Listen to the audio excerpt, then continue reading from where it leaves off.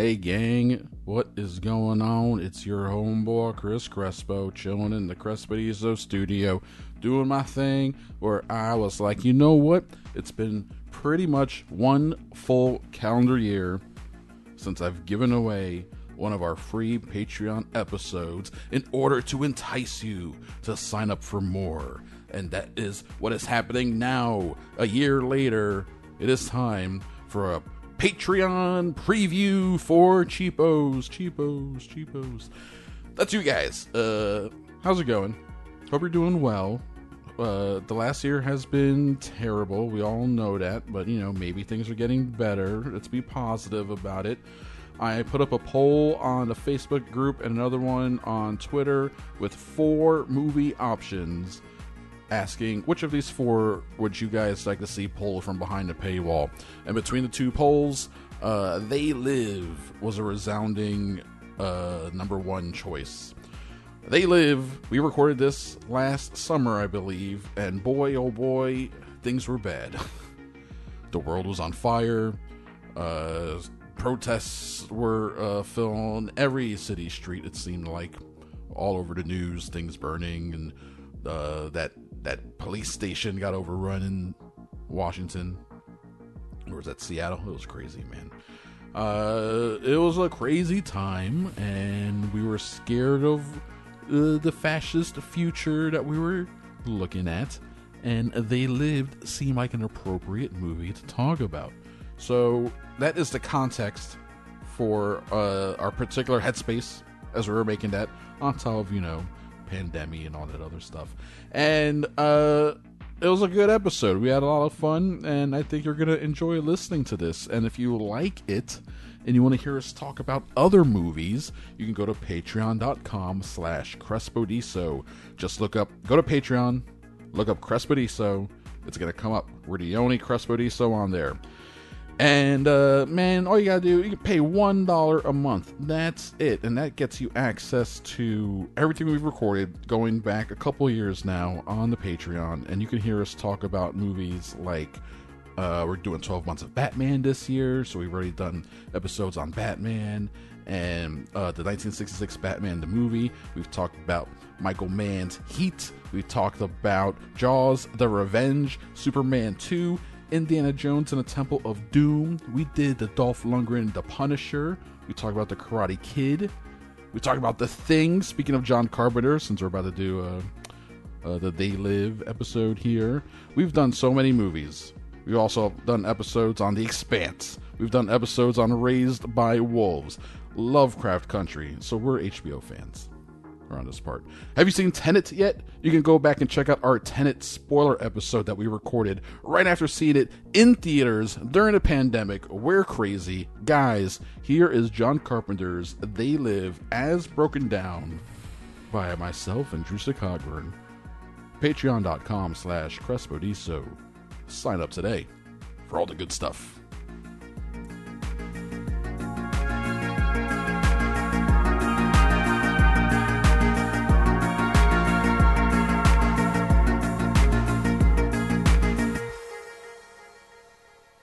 PFT Media.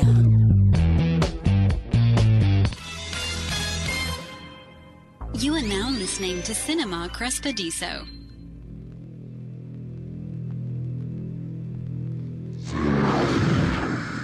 Our masters! What do these things want, and why are they here? You still don't get it, do you, boy? They have recruited the rich and the powerful. They're running the whole show. Wake up! They're all about you, all around you. Blinded us to the truth. Take a look. They are safe as long as they are not discovered. I don't know what they are or where they came from, but we gotta stop them. Stay away from me. Put these on. They have us. Look at them. They're everywhere. Our owners. We have no other choice. I don't like this one bit. Leave it alone, man. It ain't none of my business. Ain't none of yours. We have been lulled into a trance. Listen to what I'm saying to you. We're in trouble. The whole world's in trouble. Control us. They're sending some kind of signals out of TV sets. I've got one that can see. Mama don't like tattletale. Now we start spilling some blood. Let's go. Push a button. I have come here to chew bubblegum and kick and I'm all out of bubblegum.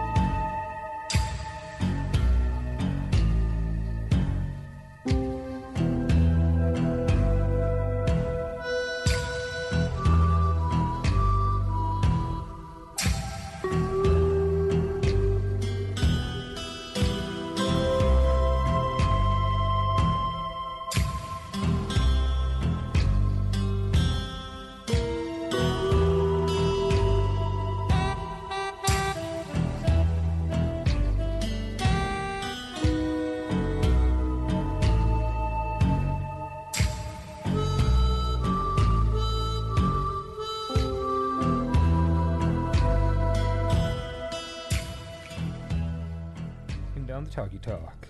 Dude's got glasses. Weird. Yeah, are they interdimensional beings? Or Check 1, 2. Here we go. Yes. Physical aliens. Because they say they're both. Because they say they're talking about, the dude has a speech about the interdimensional blah, blah, blah, blah, blah. Yes. But then when they do the weird spaceport thing, like they're going to quote unquote they're going to other planets. So that's physical. That's not interdimensional. Yeah. But where is that port? Because they go through that portal which takes them down, but then it turns out they're space. Yeah, but it's connected to space. But from those tunnels, they get to the TV station. Okay. Okay. I'm going to the end of my notes. Oh yeah. Okay. Yeah. No, you're right. You're right. And but you're right though. Are they're both. Yeah. They're right. interdimensional aliens. Interplanetary. Both. You gotta say, they're interplanetary, but they've mastered interdimensional travel. Because if you just say interdimensional, then that means they are living here on Earth, just in another dimension. But they're not. They're living in Andromeda. May or may not be in another dimension. So they're both interplanetary and interdimensional. That's true. Yeah. Interplanetary. They're interplanetary, but they can travel interdimensionally. That's how they get around. So they're multidimensional. Multidimensional, because that's how the watches work, I guess. Yeah, they don't really go into that. Go into it, schmo into it, guys.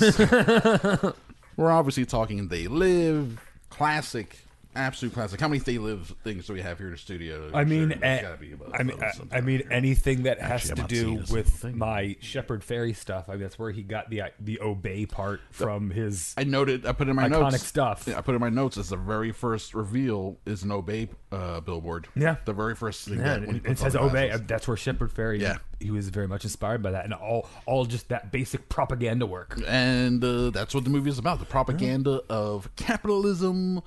Specifically Reaganomics, because it's late 80s. Yeah.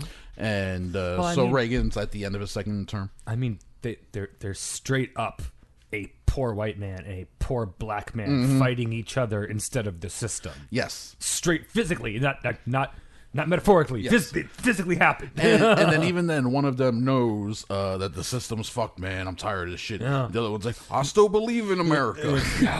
I work hard. I go to bed. He's very Canadian. Yeah. I believe in America, eh? He is. Roderick George Toombs, a.k.a. Roddy Piper. From Saskatoon, don't you know? That's where he was born. Don't you know? And it comes through. You can hear it. I mean, yeah. Speaking for sure. But also, I was in Denver, Colorado. I was about to say, I'm also like I used to watch wrestling, so I know that the majority of the great quote unquote American wrestlers are Canadian. That's true. So hey, some of them are straight up Canadian. Like we don't even call ourselves American. Yeah, we're proud of our Canadianness. Shout out to Canada. Do we have any Canadian? No. we have Canadian listeners, but not on the Patreon though. Not yet, anyway. Not that I'm aware of. And they're supposed to be super nice too. What the fuck? Yeah, guys, what the fuck? One Canadian guy that I know listens to the show. We get steady downloads on like Ottawa or some shit. Okay. At least it's not in Montreal, the goddamn Frenchy fucks. Montreal. Montreal. Oh, oui. I wish New Orleans was more like, even Frencher, more French. Like, they really, really go harder on that. Like, I wish Louisiana was like French Canada. I wish it was like French America. Well, it was. The only problem with that was, the slavery. No, you're right. Like you said, though. French Canada. You want it to be French Canada, not French America. Yeah. Yes. So as well without the slavery. Yes. Yeah, I want that. For the most part. I mean, I don't know my part of Canadian history. I mean, I'm sure the French part of Canada had slaves as long as the French had slaves. So true. That's true. Yeah, you know what? That's another episode. This one we're talking about how we are the enslaved to the capitalist pig overlords who've come from another planet / dimension. And have they? But obviously it's at one point, when he sees the TV and a guy's talking, I think it's supposed to be the president, and he says, it's a new morning in America. Yeah. That's straight up Reagan. Yeah. Reagan says it has the popular morning in America. And then Eastwood, what was that, 10 years ago? They did a Super Bowl commercial. Oh, was it during the last crash? And he was like, it's halftime in America. so I guess right now it's sudden death. That's what's happening at sudden death in America? Yes, it is. Yeah, it is sudden death in America. We're in sudden death over time. Yeah. Well, actually, no. It's Make America Great Again. So we're taking America back to what it was in the 80s when it was great. Apparently, this is how great it was in the 80s. Oh, boy. It was great enough for John Carpenter to be like, fuck this shit, and then he made this movie. Well, I mean, while watching this movie, I'm just like, all of this, like, John, nothing's changed. It really has. Things have only gotten worse, actually. Yeah. Not only is it now just American capitalism, it is worldwide capitalism. Worldwide capitalism, or maybe it's just that all that's always been there, but now that's more globalist, interconnected, and information age and all that. Now we see it more. We can see. We get the macro view of capitalism and how it's destroying everything. They even talk about global warming in this movie. Capitalism's always been destroying everything, Chris. I mean, come on. The East India Company, case in point. Yeah, sure. They're still out there, East India Company. They're still banging away. DuPont. There's nothing wrong with DuPont, except for everything. Oh my God! Not only is the company unscrupulous, but the man behind it was even more unscrupulous. So no surprise that Carpenter could only get about $3 million to make his anti-capitalist sci-fi movie.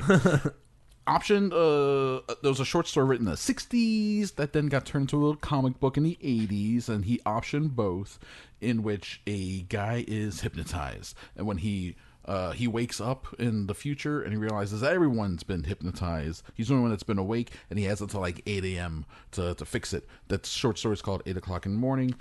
That is what he took as his inspiration for this. I mean, he just took that, but it's pretty loosely based on it. I mean, hell, you could fucking remake They Live Right Now, not change anything except for the technology around, and it would still be totally relevant. Yeah, exactly. The preacher speaking and all this the hacker, all the speeches, change any of it. The debates that they're having in Justiceville. Except instead of everybody staring at the television, everyone's staring at their fucking phone. Yeah, everyone will be on their phone. When the police raid Justiceville, all you do is add some journalists on the side also getting pepper sprayed, and boom, you have Twitter. No, exactly. Yeah, the scenes that are happening in this movie I saw on Twitter over the weekend. Yeah. They Live really is like the perfect movie to revisit right now. Yeah, it feels very relevant, very zeitgeisty. And it only made $13 million at the box office. Opened at number 1, but fell to the top 10 really fast. And it was critically like cult following, reappraisal. People like it much more now. But at the time, it was sort of soft. Well, I mean, in the same token, John Carpenter even references himself in this movie. At the very end, yeah.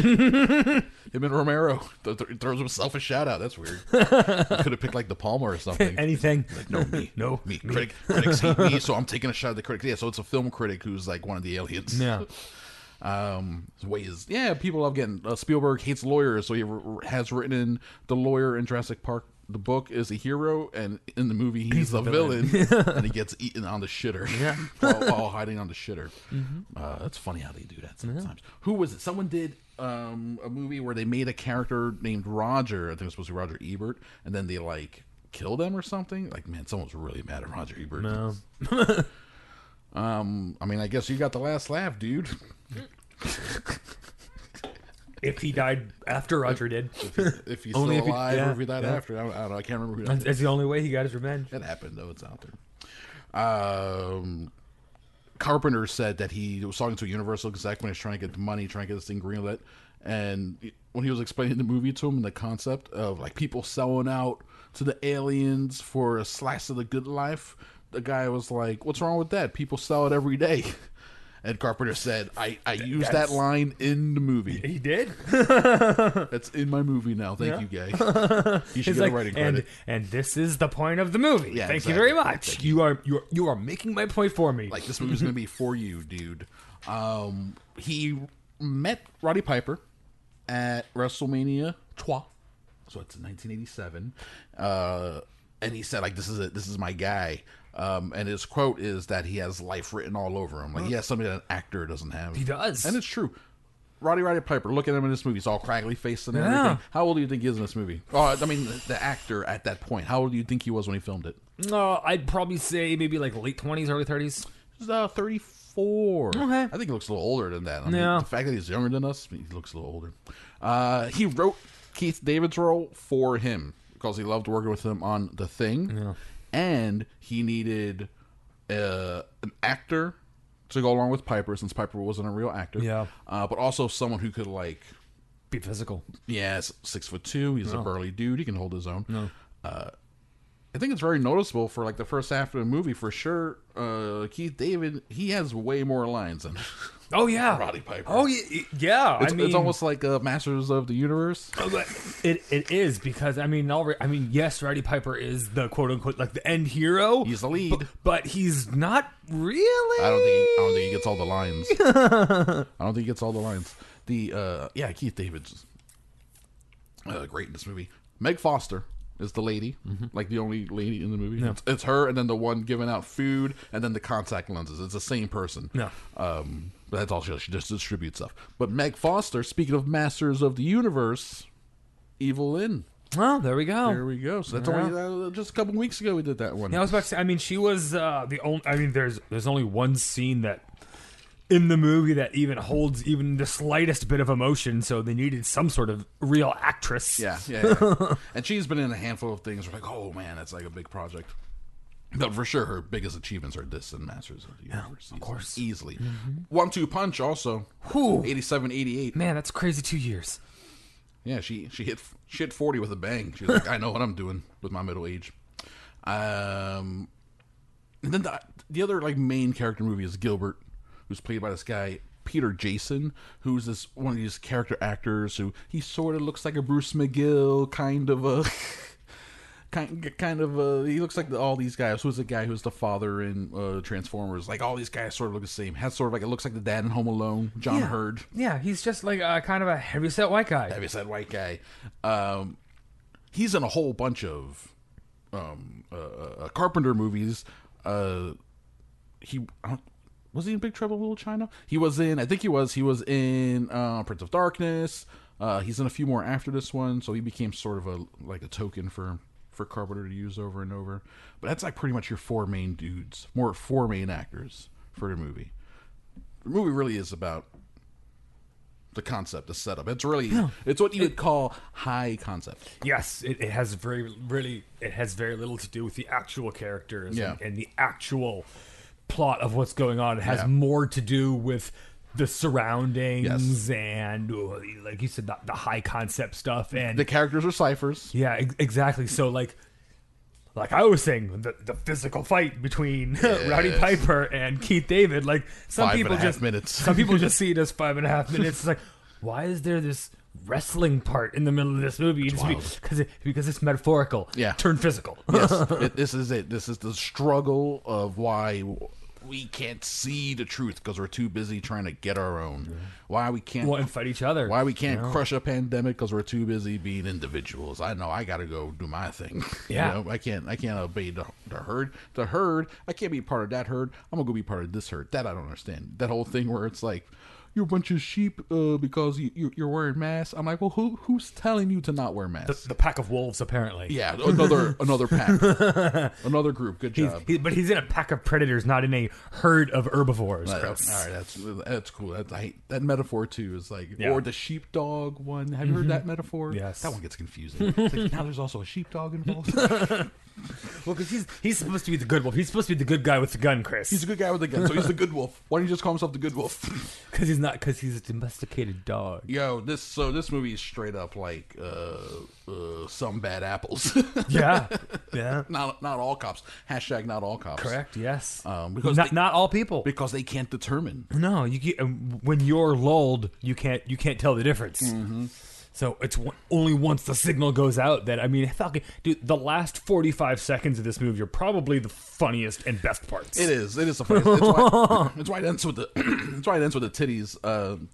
I bet you from the get right. What's the matter, baby? Yeah, that's on a punchline. I bet you the reason he could even get $3 million because I bet you some producers was like, this movie better have some fucking tits. He's like, fine. He goes home. I gotta figure out how to get some tits in this movie now. He's a real nerd.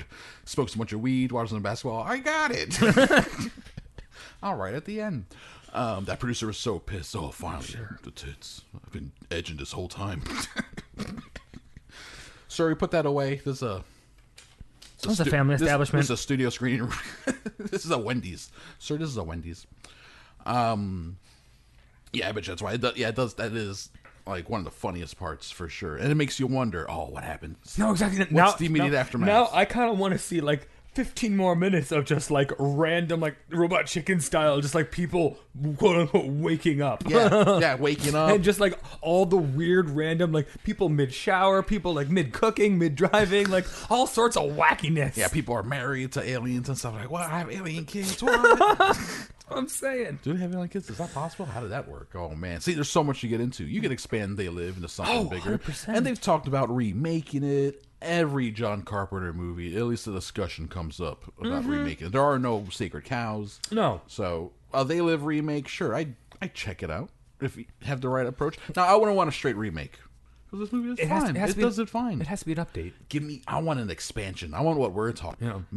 Make it 2 hours. Make it 2 hours and make this 90 minutes like the first 45. Yeah. Speed that part up. Yeah. Blow up that signal. And then make the rest of the movie. I want then, like, what happens in the aftermath of all that. That'd be a lot of fun. You know what also that is? That's expensive. That sounds expensive as fuck. So instead we get the $3 million.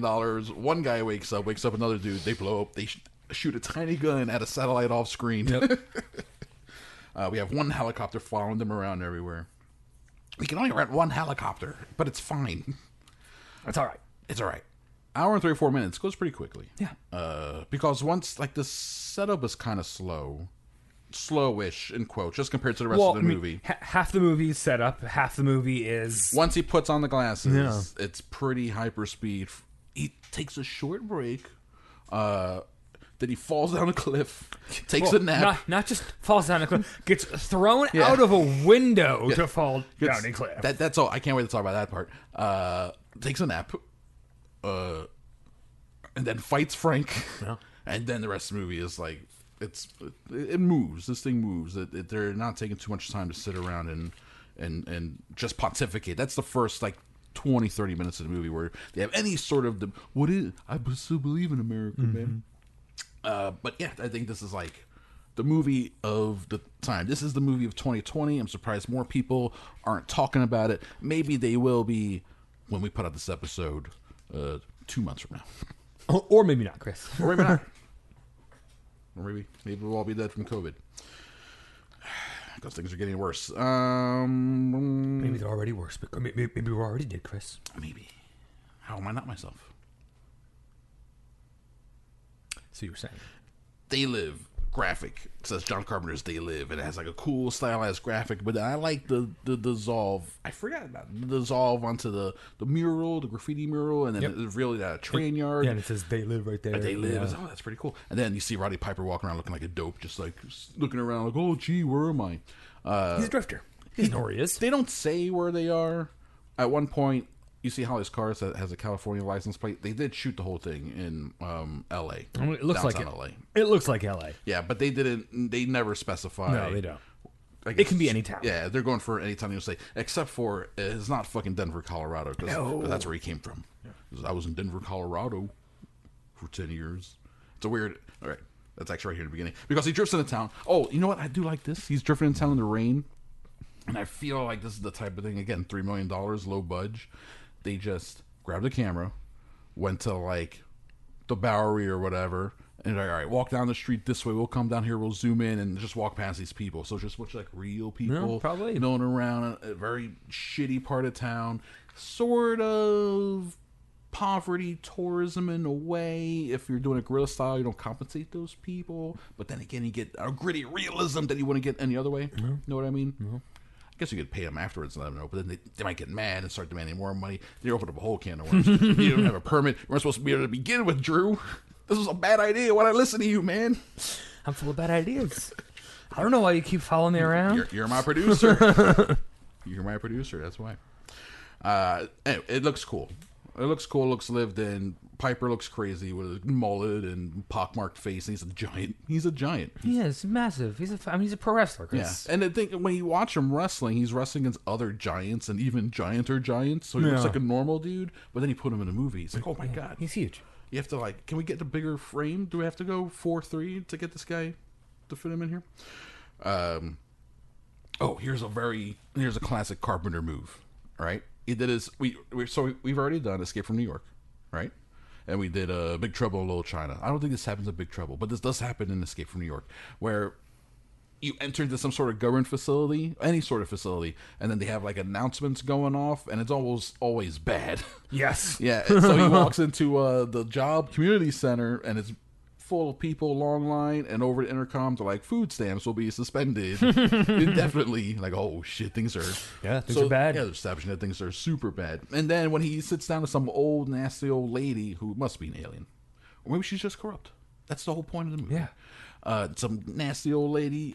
She's like last place of employment, and his response is like, I was in Denver for 10 years. Denver, Colorado for 10 years. Things just sort of dried up. And then he says they closed like 7 banks in 2 weeks or something. And then she just makes the face like I don't give a shit. And then he's like, oh, I'm sorry, miss. He's so like all shucks. Yeah. It's a weird character. And his name is... Did he ever say his name? I don't think so. His name is Nada. Nada. Nada. Yeah, they don't say his name. Because what is that? In Spanish means nothing. Is that the whole idea that they're going for? That the everyman is nothing in the face of alien capitalism? Well, yeah. I mean, one of the dudes who's breaking through the signal straight up says it. He's like, we're not even... We could be food, we could be this, but no, we're livestock. Yeah. We are, quote unquote, chattel, Chris. Chattel. He says chattel. Are you familiar with that word? Yeah. If you're not familiar with that word, listener, you should Google the word chattel. Chattel. That's a very specific. Like I said, he didn't mispronounce the word cattle. Nope. Look it up. Yeah, that's the fat faced. Good casting on that guy. Because then when you see him later, it's like, oh, it's that guy. It's like it's he's a very distinct looking dude, big fat faced, bearded, beard, glasses. Yeah, he's sort of like a nerd apocalypse Santa Claus here to tell you. Yeah. We broke through the signal. Yeah, he looks like he would be like my English professor at school. Yeah, he would be. He's got a bottle of brandy hidden in the top. Bottom drawer. Definitely. It's got that locked drawer. Yeah. Well, that's why his face gets red as the day goes on. He blossoms up. It's the coffee. This is delicious. Secretary Joan makes the best coffee. Frank, you're slurring. I'm fine. See, this can all be in the extended movie we're going to write later. This is our movie. No, this part we're shortening. We're shortening this part. And she just says, there's nothing available for you right now. So he sleeps first he walks by the preacher. I love this movie. I think the first 10 minutes are my favorite part. Like when he's walking by the preacher and he's saying all the things we're talking about, the way the camera follows him around, and then like a couple cops show up. He just looks around and peace out. He does not wait to see what happens. He knows. He's like, cops, I'm out.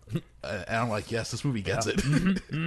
I love that whole part. And this is when we first see the blind preacher, who he had a weird credit. It's like Raymond St. James or something. Yeah, they made a big emphasis on his title card as the preacher or whatever. I was like, who is this dude? He must be. I didn't bother looking it up. He's probably like an old school actor or someone. Maybe it's just John Carpenter's neighbor. He's talking about the masters who control us and all that shit. Right? The cops show up.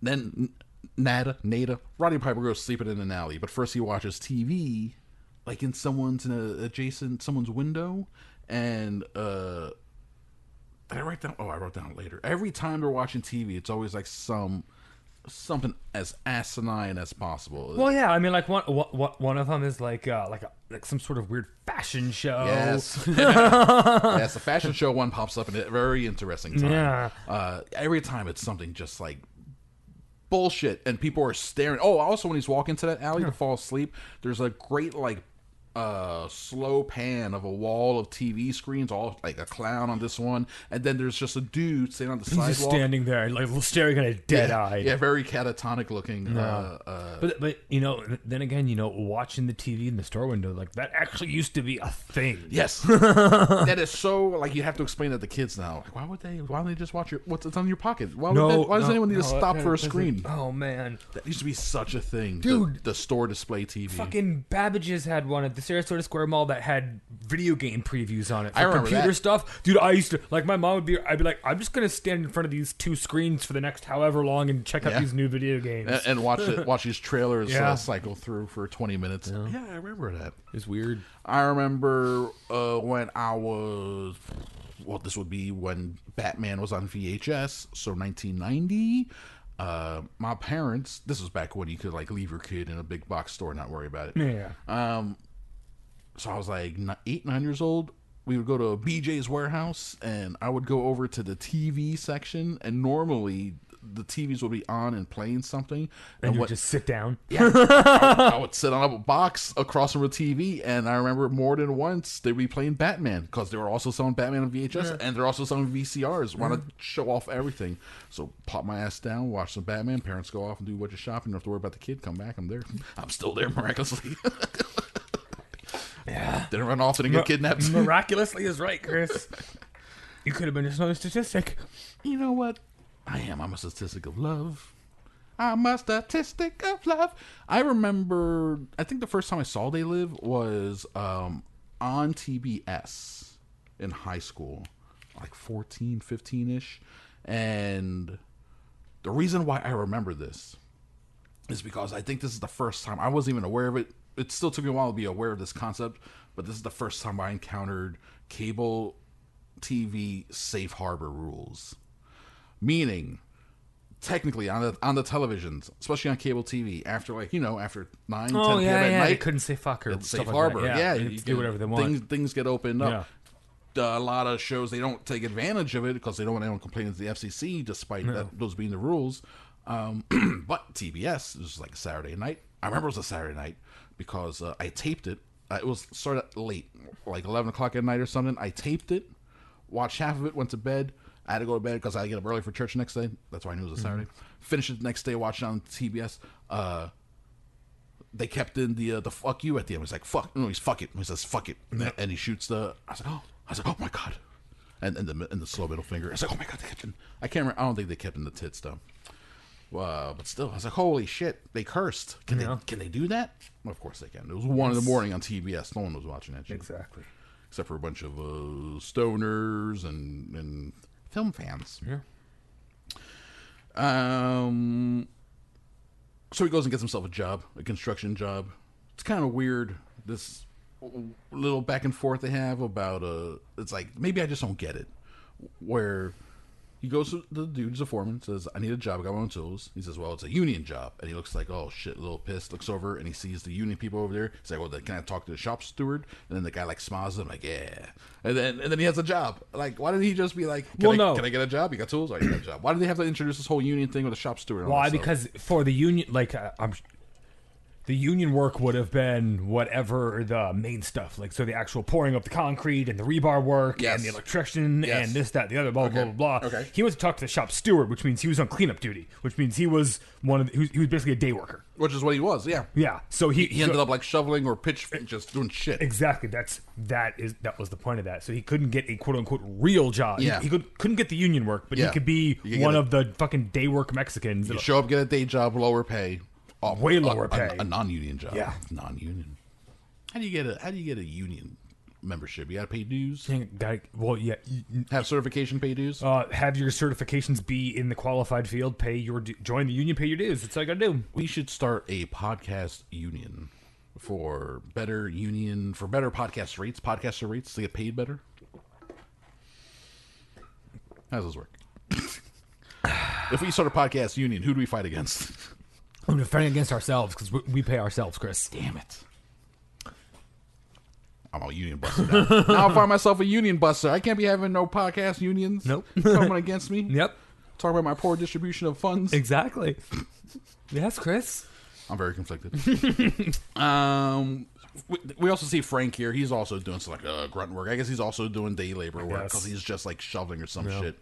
He's using a pickaxe. He's using a pickaxe. For whatever reason. He eyes shirtless Nada, all ripped. He looks silly, shirtless, ripped with his yellow. He's so big, like, dude. Yeah, no, exactly. You can get a job somewhere else if you're like homeless and drifting. Where are you getting the protein? There's no way you can be that size. Where are you getting the protein? What's your routine? Are you doing isometrics? How do you get the heft? This is the future. Maybe he's on some future steroids that they just don't talk about in the movie. Ooh. The Vince McMahon ones. Exactly. Him and The Rock must be on the same ship because they get bigger as they get older, which does not compute physically. I bet you if you measure The Rock's hat size, it's gone up since 2000 whatever because of HGH. Like Barry Bonds. That's why he got big. Yeah, his head got bigger. His hat size got bigger. Your skull does not grow after a certain point. It's not supposed to, at least. Oh boy, Jesus, Barry. So Frank offers like Nada. He's the foreman. Gets him right away. There's no sleeping on the site, you goddamn bum. So Frank is like, come with me. We'll go to Justiceville. Show you they got hot food and showers. Sounds pretty good. It's a shanty town. Yeah. We should be expecting more of these in our futures. Yes. LA is like 1/8 shanty town. Yes. The homeless problem in LA County is, in California in general, in the country in general, it's bad. Pretty much everywhere. Yeah. But man. Well, that has a lot to do with the mental health issues, but we're not going to get into that in this podcast. It's got a lot to do with mental health issues and the capitalism and all this stuff. That's the thing with capitalism. Hard to make money in mental health. Well, yeah. Because mentally ill people, it's harder for them to have like steady jobs, high-paying jobs. Although, I mean, it does fall underneath the healthcare spectrum where there's definitely more money in the treatment than in the cure. So there's money to be made somewhere. There's money to be made in those facilities that you open up and you fill them full of mentally ill people, keep them doped up, and then they just wander around the halls. Yes. I don't know. I've only seen One Flew Over the Cuckoo's Nest like twice. Yes. So I don't. Yes, that is how you make money, Chris. And Girl Interrupted. Is that the one where is Angelina Jolie? I think so. Where's that Gia? That's a different movie. No. Yeah. Whoa. Yeah. Whoa. No. Yeah. Whoa. Yeah. I mean, in both movies, there is a very attractive woman that has major mental health issues. But they take different tacks. Yes. They're different. Those are different movies. Justiceville. Also a weird thing where, like, Nada won't answer him right away, and Frank's like, fuck it. It speaks to your thing, where they can't trust each other, won't work together. No. But he still follows, and he's like, I don't like a guy following unless I know why. He's like, I don't join up with a guy unless I know where we're going. And then Frank is like, okay, this guy, I think I like him. I think we can be friends. We're both skeptical of each other. Frank is for sure, I can appreciate that. We're both skeptics. Frank is for sure the one reaching across the aisle, holding out a helping hand, trying to help his brother. Nada is more the guy where he's like pulling himself up from his bootstraps. Well, I mean, especially when he goes to the local institution and they have nothing for him. I mean, yes, and then, but at the same time, like, he definitely makes a switch. I mean, the entire reason why he fights Frank is so he can wake him up. Yes. If that's not caring, I don't know what the fuck is. He becomes, in the search for an ally, he becomes a carer in the form of clothesline suplexes and backdrops, repetitive. backdrops onto concrete. Just straight up. We're gonna talk about that fight. That's a good fight. Important, when they get to the camp, we meet Gilbert. Gilbert's like, he got tools, he can help out. We get one of our showers is falling apart, so he's like a sort of de facto leader of this shitty little shanty town that's just in like a raised corner lot. Looks like a random lot south of downtown Orlando. Next to I-4. Yeah, that people just took over. On the Division Avenue side of I-4. Yeah, the people just took over. Man, that's a good idea. We should do that. And then we can get out, we divide up and do rent. Is that how you do tent cities? The tent I guess. tent towns they have in the woods. Like, they have those around here. But then you're living in the woods. Yeah, you don't want to live in the woods. I don't want to live in the woods. That's for sure. Some people do, but I do not. I mean, I can survive in the woods if I have to, but, I mean, running water's real nice. I'm just saying. Running water is good, y'all. Running water is real nice. Hot water is even better. It is. I mean, it's not completely necessary. I would rather have cold running water than no running water at all. That's true. But I'd rather have hot running water than have to build a fire. Yes, agreed. Yeah. For fire stuff. Speaking of fires, great movie for barrel fires. Yeah. Love a good barrel fire. Looking at my notes, he gets the food. Oh, he gets his food, right? He gets a second helping because he's such a big boy. And that's how nice he's shaped. Then it goes to show Carpenter's showing how we'll help each other. We'll even give each other a little bit of extra if we have it. Despite the Reaganomics, anti-capitalism, we're all asleep messaging, I do feel like it's still well, it's a hopeful film. Yes, it is. He still believes in people. I mean, there's a group of people actively resisting. Yep. There's people helping out each other. Even when they're asleep, they're still helping out each other. And then it ends, with them winning. Yeah. So.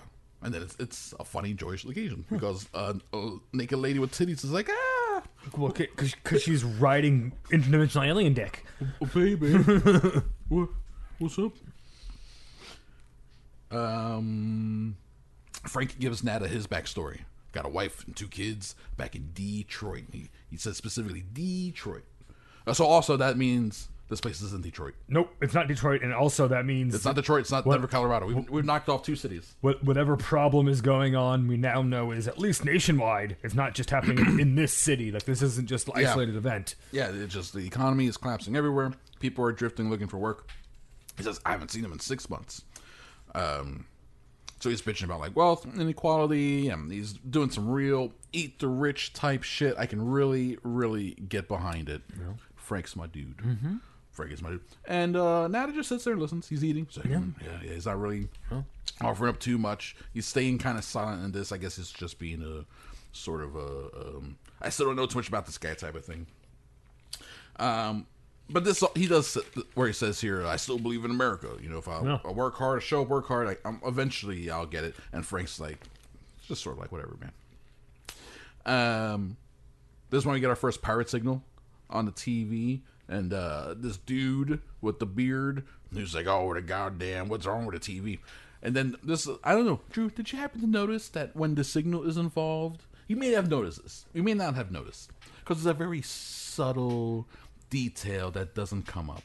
But apparently, the signal gives people headaches. Mm-hmm. Did you notice that? Mm-hmm. They don't really hit that too hard. I mean, they talk about it at least 3 times in this scene. JK, they talk about every dude, every they're all like, and then the headaches, and then with the glasses every time. Then it's the opposite too. Like when you wear the glasses for too long, that gives you a headache as well. And every time it's like, oh, they made such an emphasis. I'm sure if you pause, it's a real commitment to it, and read that giant chalkboard in the back of the scene coming up, maybe you can get some information on Oh, that. yeah. There's a picture of a brain and all weird signals and like numbers and letters and strange bullshit. The production design there is interesting. So we get the signal, right? So we have the signal. Our fat nerd Santa pops up and also starts talking about how they're controlling us. They're controlling us. We're asleep. Well, this is also where we get Roddy Piper looking at the blind preacher who's saying the same thing. I love that so much. So here's my question: is it the blind preacher, because he's part of the group and knows what everybody's been saying, is it that he just knows, or is somehow... Does he just know the script? Or is somehow the signal impacting his brain, too? That's what I think is That's happening. what I want to know. That's what I think is happening. Okay. It's more likely that he just knows the script, but the way he, like, stops with the signal... That's what I'm saying. It's like stopping him. It's like he's tuned in. It's getting... Yeah. Like, I may be blind. See something like that later. Yeah. I love that when they cut to the preacher, and he's like just mouthing the words, and then it's like he's tuned in like a radio signal. Yes, it's awesome. And then the dude turns the channel to get rid of the signal. The guy with the beard, and he's like, "Oh, I'll get rid of that." And Nada, Roddy Piper, sees the preacher and Gilbert arguing. And he's like, why are these guys arguing? And they go into the church as they're arguing. He's like, oh, this is strange. But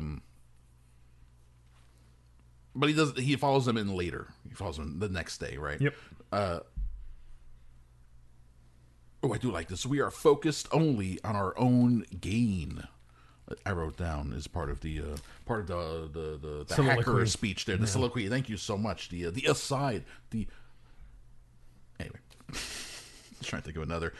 The next morning, another video plays, another signal comes through, and this is when he says that the signal must be destroyed at the source. So these videos are really they're just smart exposition dumps. Yeah, it's pretty good. Where the first one, it's like they're aliens, they're controlling us, we're all asleep. The second one is like there's a signal, has to be destroyed, we can't do it, we got to find a source. And okay, cool. Yeah. And like, shh, so people are like, oh, my head, and then it becomes part of the movie. But really, they're just dumping information on you. Pretty slick way to do it. And this is when Nada sees Gilbert run into the church, so he follows him. And also, as he follows him, like you hear a church choir singing, and he goes inside, and it's empty. Oh shit! It's a weird lab where they're making sunglasses. Yeah, it's a funny pan where it's like drug lab, sunglasses. Like this is a weird. They're making sunglasses. This is like a Warby Parker beta version. They had to start somewhere. Well, it looks like they're buying sunglasses and then making the film that allows you to see them. Yes, that you would put on them and be seen through, I guess. Like you said, they don't really. They don't. Look at that it's chalkboard. All right. They're doing that right then. Within a day, they have leaped the technology so far forward that they have contact lenses. So apparently those were being manufactured in another church somewhere, and they've got those. So they weren't. Wait, they're making contact lenses, and like making sunglasses in a church. That's one thing. Those go on my face. If you're making contact lenses in a church, those go literally on directly to my eyeball. Yeah. That's not sterile. I'm not doing that. Oh, you're looking for sterility? I'm looking in your fight against the interdimensional traveling aliens? I'm looking to not lose my eye due to infection in the fight against the interdimensional extraterrestrials. That's fair. That's what I'm saying. Just wash them. Look, we gave them to you in this nice little solution. What do you want? You do it. You do it. We'll give you the lenses and the solution. You take it home and you do it. How about that? Okay. All right. Fine.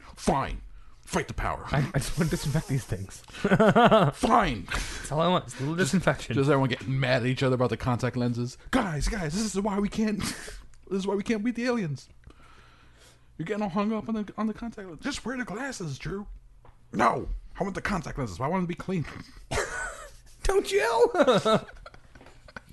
You're gonna get a staph infection tomorrow because that shit. Well, then why don't you complain to the Better Business Bureau, Mr. Capitalist? I see what you're doing. You're trying to stand with the capitalists. Because they're run by the aliens too. They probably are, right? Those sons of bitches.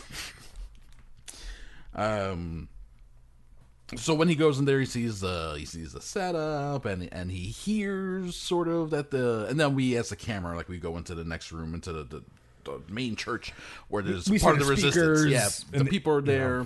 Gilbert's there, random black dude that's not Frank, and the preacher. Oh no, preacher comes in the back, and fat nerd Santa, Doomsday Santa. Yep.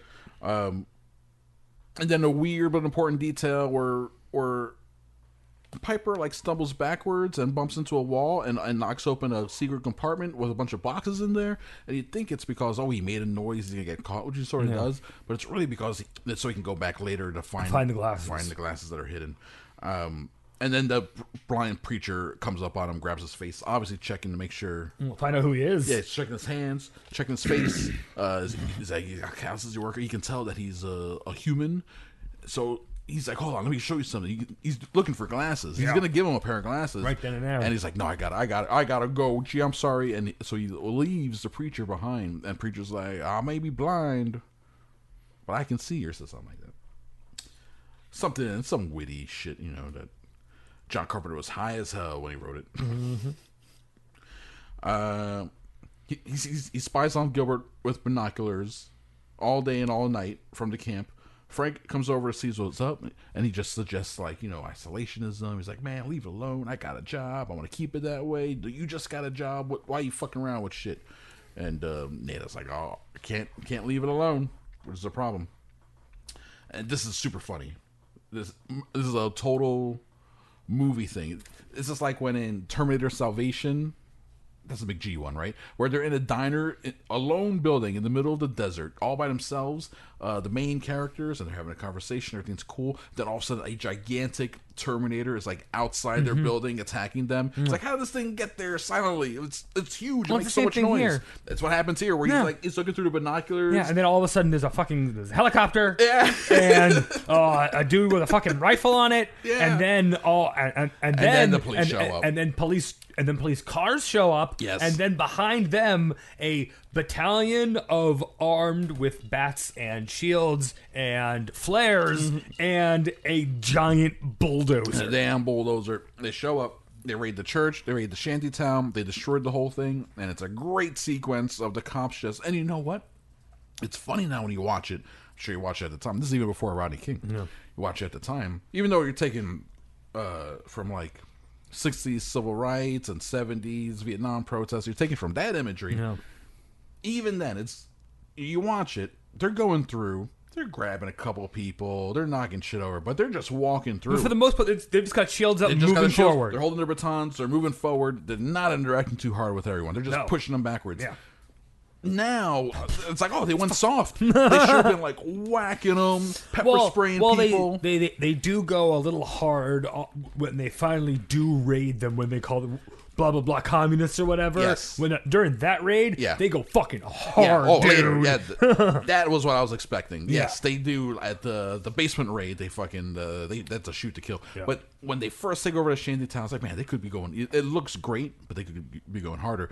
But then, Nada, he gets away and he goes behind a building and he sees a bunch of cops have whooping the preacher shit out of the two oldest men that you can find. They're getting the shit beat out of them. Yeah, the oldest, unfittest dudes, and they have 5 guys on them each, just beating the shit out of them. And it's great. It's great. He goes, yeah, this is what happened. Yes. This is bad. Yes. Nada rescues a random kid.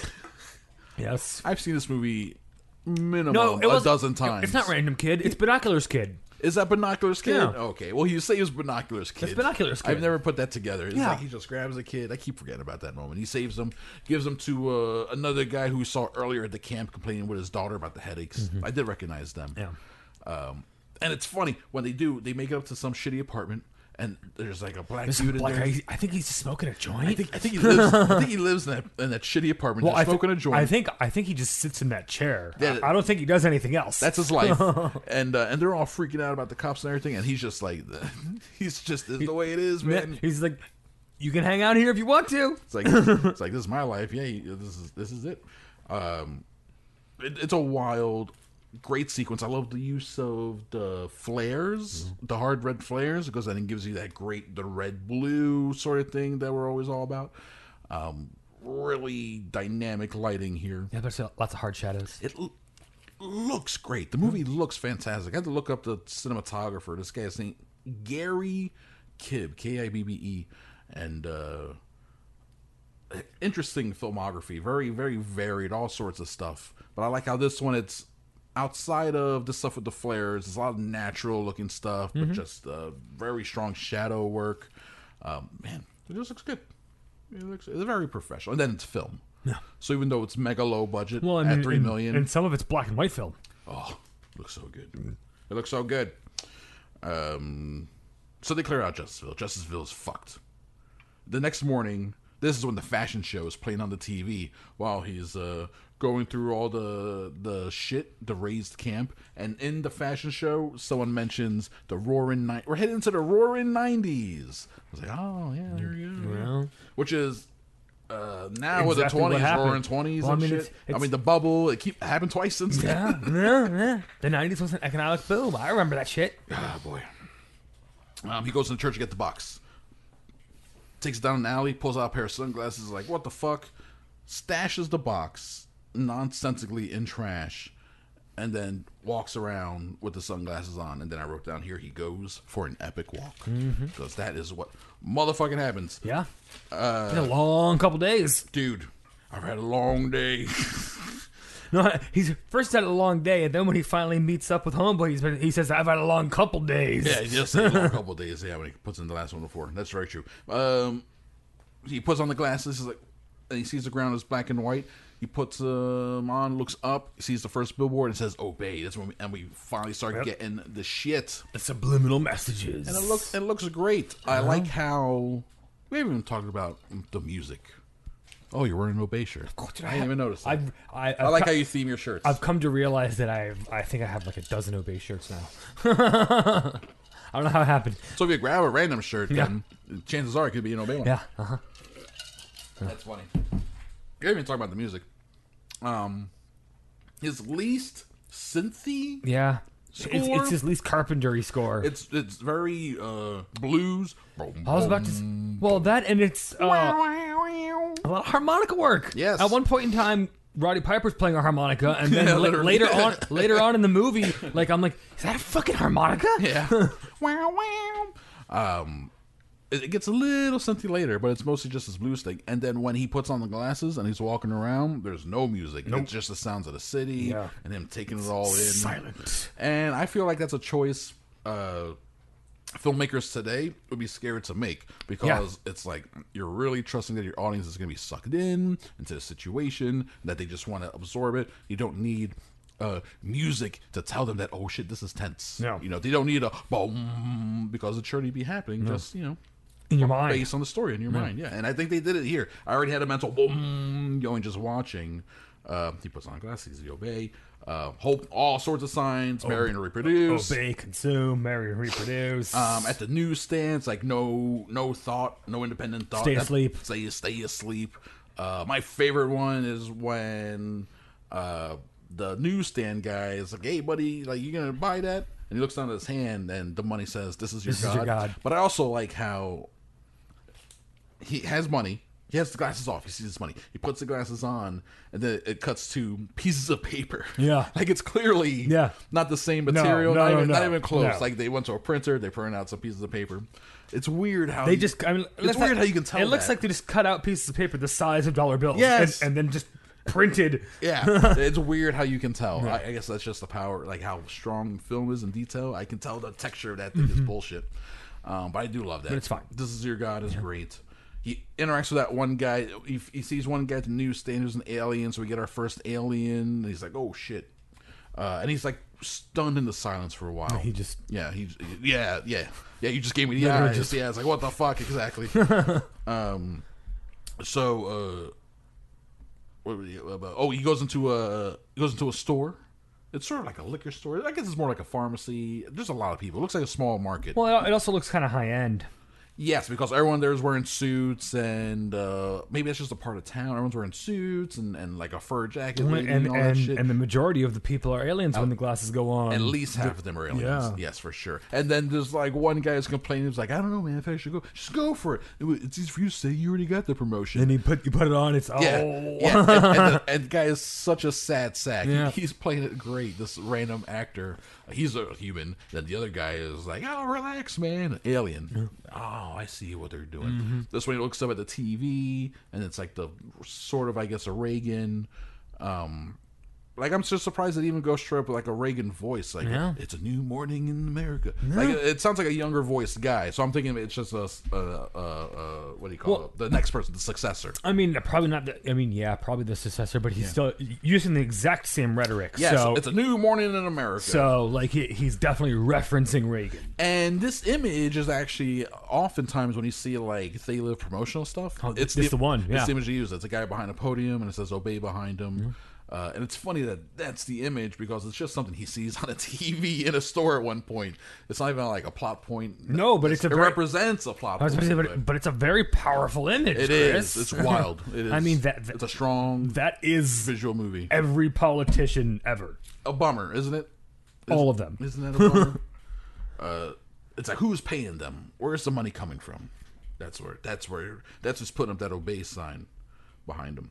And then it's funny when he looks up on the TV. He goes, the first thing he says after he puts on glasses, he goes, "It figures, figures would be something like this." And he like even sees the humor in it. I guess he'd be so horrified he'd have to laugh. He'd have to laugh or scream. No, yes, exactly. You either make fun of the situation and accept it for the cosmic joke that it is, or you your psyche snaps, you curl in the fetal position, or you go crazy, and you cry for the rest of your life. I have no mouth and I must scream type shit. Yeah. The old lady bumps into him. She's like, "Excuse me." She's all aliened up. And this is when he's like, starts ranting and raving about how she's all ugly looking, looks at someone else. "You look fine, but this one, what did he say? Real fucking ugly." And then he like, "See, I take the glasses off. She looks okay. Looks like you. But I put it back on. Formaldehyde face." That's the one that I always remember. Formaldehyde face. That sounds like such a wrestling zinger. Like, get out of here, formaldehyde face. That's so 80s. I guess it's the alliteration that I like about it. Am I even saying that right? Formaldehyde? I think it's formaldehyde. Formaldehyde. Face maldehyde. That's my finishing move. Did you watch wrestling at all in the 80s? Some, yeah. Like when you were really young? Because I watched a little bit when I was younger. I mean, like, and then I got back into it in the 90s. Yeah, I mean, I was, WCW, WWF, fucking Jake the Snake, Sting, all those fuckers. His run was like that time period. It was like his biggest run was 84, 83, 84. That's like WrestleMania to about 2000. Yeah, I was probably in like the mid 90s, so like probably like 90 to 95 maybe. Yeah, is when I was in wrestling. And that's when he was mostly WCW, I want to say. I think that during the late 90s. I was a big fan. I loved him. I loved his Piper's Pit. I stopped watching when fucking like all the NWO stuff started. I'm like, no, this is garbage. when it started? Yeah. Oh, no, that's when I started watching WCW. I was like, oh, this is great. That's when I stopped. Couldn't fucking take it. It was like that was the same time as the Raw stuff. I stopped watching wrestling when I got to college. I was like, I have other interests now. I found girls and drugs. I find myself having other interests at the moment. Like I said, Chris, I found girls and drugs. It also coincided with wrestling imploding for a while, so it all worked out for the best for everyone. It worked best for everyone that we all walked away from each other. Took a break. We took a much-needed break. It was one of those things. Figures would be something like this. Formaldehyde face. She says, oh, he walks backwards and trips, and then she's like, I've got one that can see, and talks into his wristwatch. This cues another great Carpenter trope. He did this in Assault on Precinct 13. He did this again, give me another one where he does the Prince of Darkness is the one where they're trying to get into a church. A bunch of homeless people are trying to get into a church because they're all trying to awaken the devil himself. It's like people walking robotically in unison at someone slowly, sort of like a zombie type thing. So they all do this where he looks up and now they're all talking to their watches and they're all reporting, walking forward. And it's like, oh shit. Like now I have all their attention. You done fucked up, bro. Yeah, I think I wrote that down. I think I wrote that he fucked up. Yep. Bumps into lady and makes a scene, realizes he fucked up. Those are my exact words. He gets assaulted by 2 cops in an alley, right, as he tries to get away.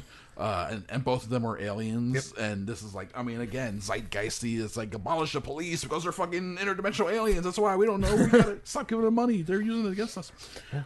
And he kills them both. 187? Bruh. On a motherfucking... Oh, that's what that means. He totally did.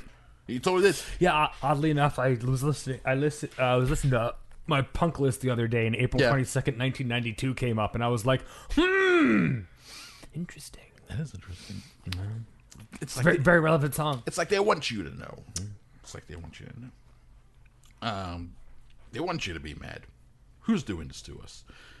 He kills them both, uses their gear to arm up. Great shot from inside the cop car of him grabbing the shotgun. And you're like, oh, shit. Well, I think he walked into a bank and blow a bunch of motherfuckers away. And it's not pre-planned. Like, he's walking down the street with his glasses on. Now he has all his guns and shit. And he sees, like, cops coming down the street. So he just backs into a door. Yes, turns around. It's a fucking big-ass bank. One of these big ones with a huge lobby and shit. They got 1 or 2 of those downtown. The iconic line. He turns around, says half of them are aliens. Yep. So what does he say? I'm gonna kick ass. I'm here to kick ass and chew bubblegum, and I'm all out of bubblegum. Classic. One of the corniest lines of all time. Of all time. And yet somehow it's Pipe. I think it's Piper. It's a ridiculous situation. It's Carpenter. It's Carpenter. It's the look of the aliens. Like, they kind of look like bubblegum. It's weird how that works. Like, 9 times out of 10, I feel like he put that line in the movie, like, oh, this is corny as fuck. But he put it in this one. It's like Breakfast Club. Emilio Estevez says, just 2 hits, me and you hitting the floor. It's like, it's super corny, but this is Breakfast Club. It's working. Man, I'm feeling this moment. We should talk to John Carpenter about putting out some They Live bubblegum. Some blue pink bubblegum that he chew on it and it gets mashed up as he chew on it. We'll call it They Chew. They chew. And we'll just have a picture of one of the aliens right up front, and that's it. Just, They Chew. They Chew. Comes in raspberry flavor and blue raspberry flavor. Exactly. It's all raspberry. We just put in some blue dye. Yeah. Okay. It's just, make sure we're on the same page. It's just beaver anus. That's all it is. Is that raspberry, right? Yeah. It's all beaver anus. It's mostly beaver anal gland mixed with a little bit of yellow number 5. That's a good one, right? Yes. Yes. There's a great shot of him blowing the brains out of a teller with his shotgun. It's like, dude, it's from a distance. He shoots a lot of people, but one guy, you get like hardcore blood splatter. That one, and then there's another one later in color. Where, yes. Because this one's in black and white because he's got his glasses on. Yes. But later there's one in color, which is just equally as graphic. Yes. And it's crazy because it's an R-rated movie, and he's Carpenter, and he's been violent before. He's got shotguns. He's got shotguns. But I guess that shows some restraint to the point where then when it does happen in the movie, it pops. Yeah, it's like, whoa! It's like, whoa, that thing is real. The consequences of this kind are real. He sees an alien in the corner who's giving the description. It's like blonde hair, finished it with he's got glasses, and he's gonna go and blow him away. But he's got to talk to him first. He's got to go, oh, I don't think so, buddy. And pop, bloop, and he bleeps. So he sees one. Plot point. He sees one leave. That's important. Yep. That's important for later. Chekhov's teleport. Chekhov's wristwatch. Yeah, we're seeing this wristwatch, this Irish wristwatch doing quite a bit. We should also sell They Live wristwatches. Fake gold. Hell yeah. You kidding me? This is capitalism we're talking about here. I ain't trying to lose money on these deals. He runs into a real cop and lets him live. Yeah. He runs into a real cop and lets him They Live. I also like how movie's called They Live, but it's part of a 2-line. A 2-line, yeah. And it's you only see it. No one ever says it, but you see it in the church. They live, we sleep. Yeah. I think that's fantastic. But he lets him live. He lets the cop live, and it's also really funny.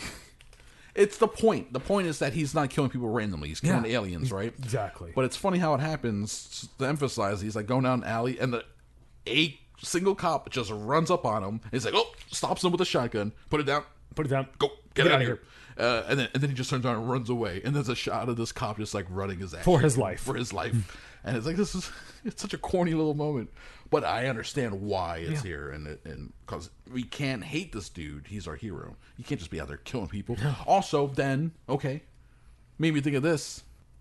The flip side.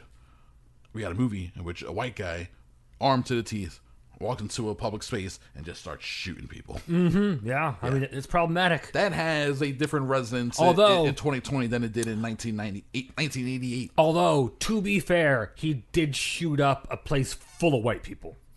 That's true. He shot up a bank. And it was full of white people. I'm not saying It's white on white violence. It's white on white violence.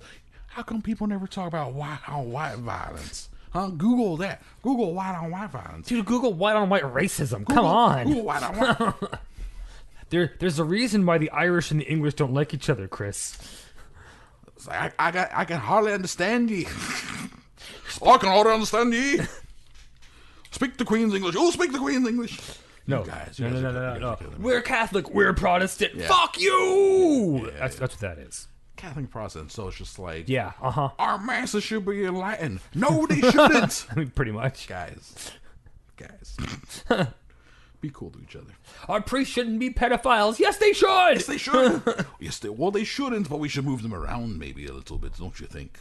I think if we just move the priests around, then we won't have to worry about the damage it does to the little boys, because then the priests are gone.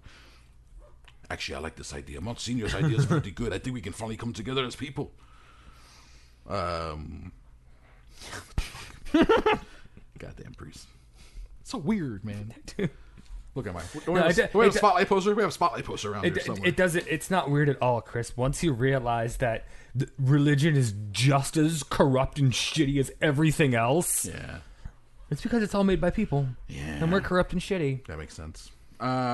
Speaking of being corrupt and shitty, so there's a white guy shoots up a public space and then he kidnaps a woman. Yes, a white woman. This is our hero. Yes.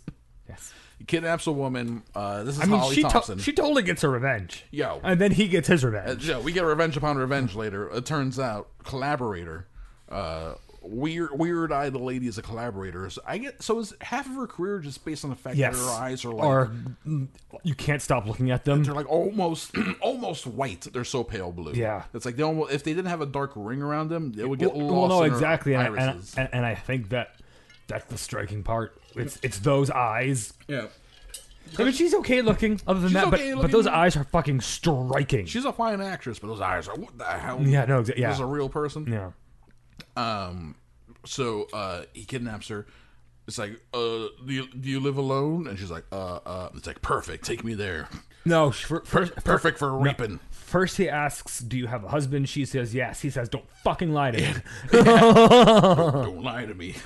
Yeah, that is true. Yeah.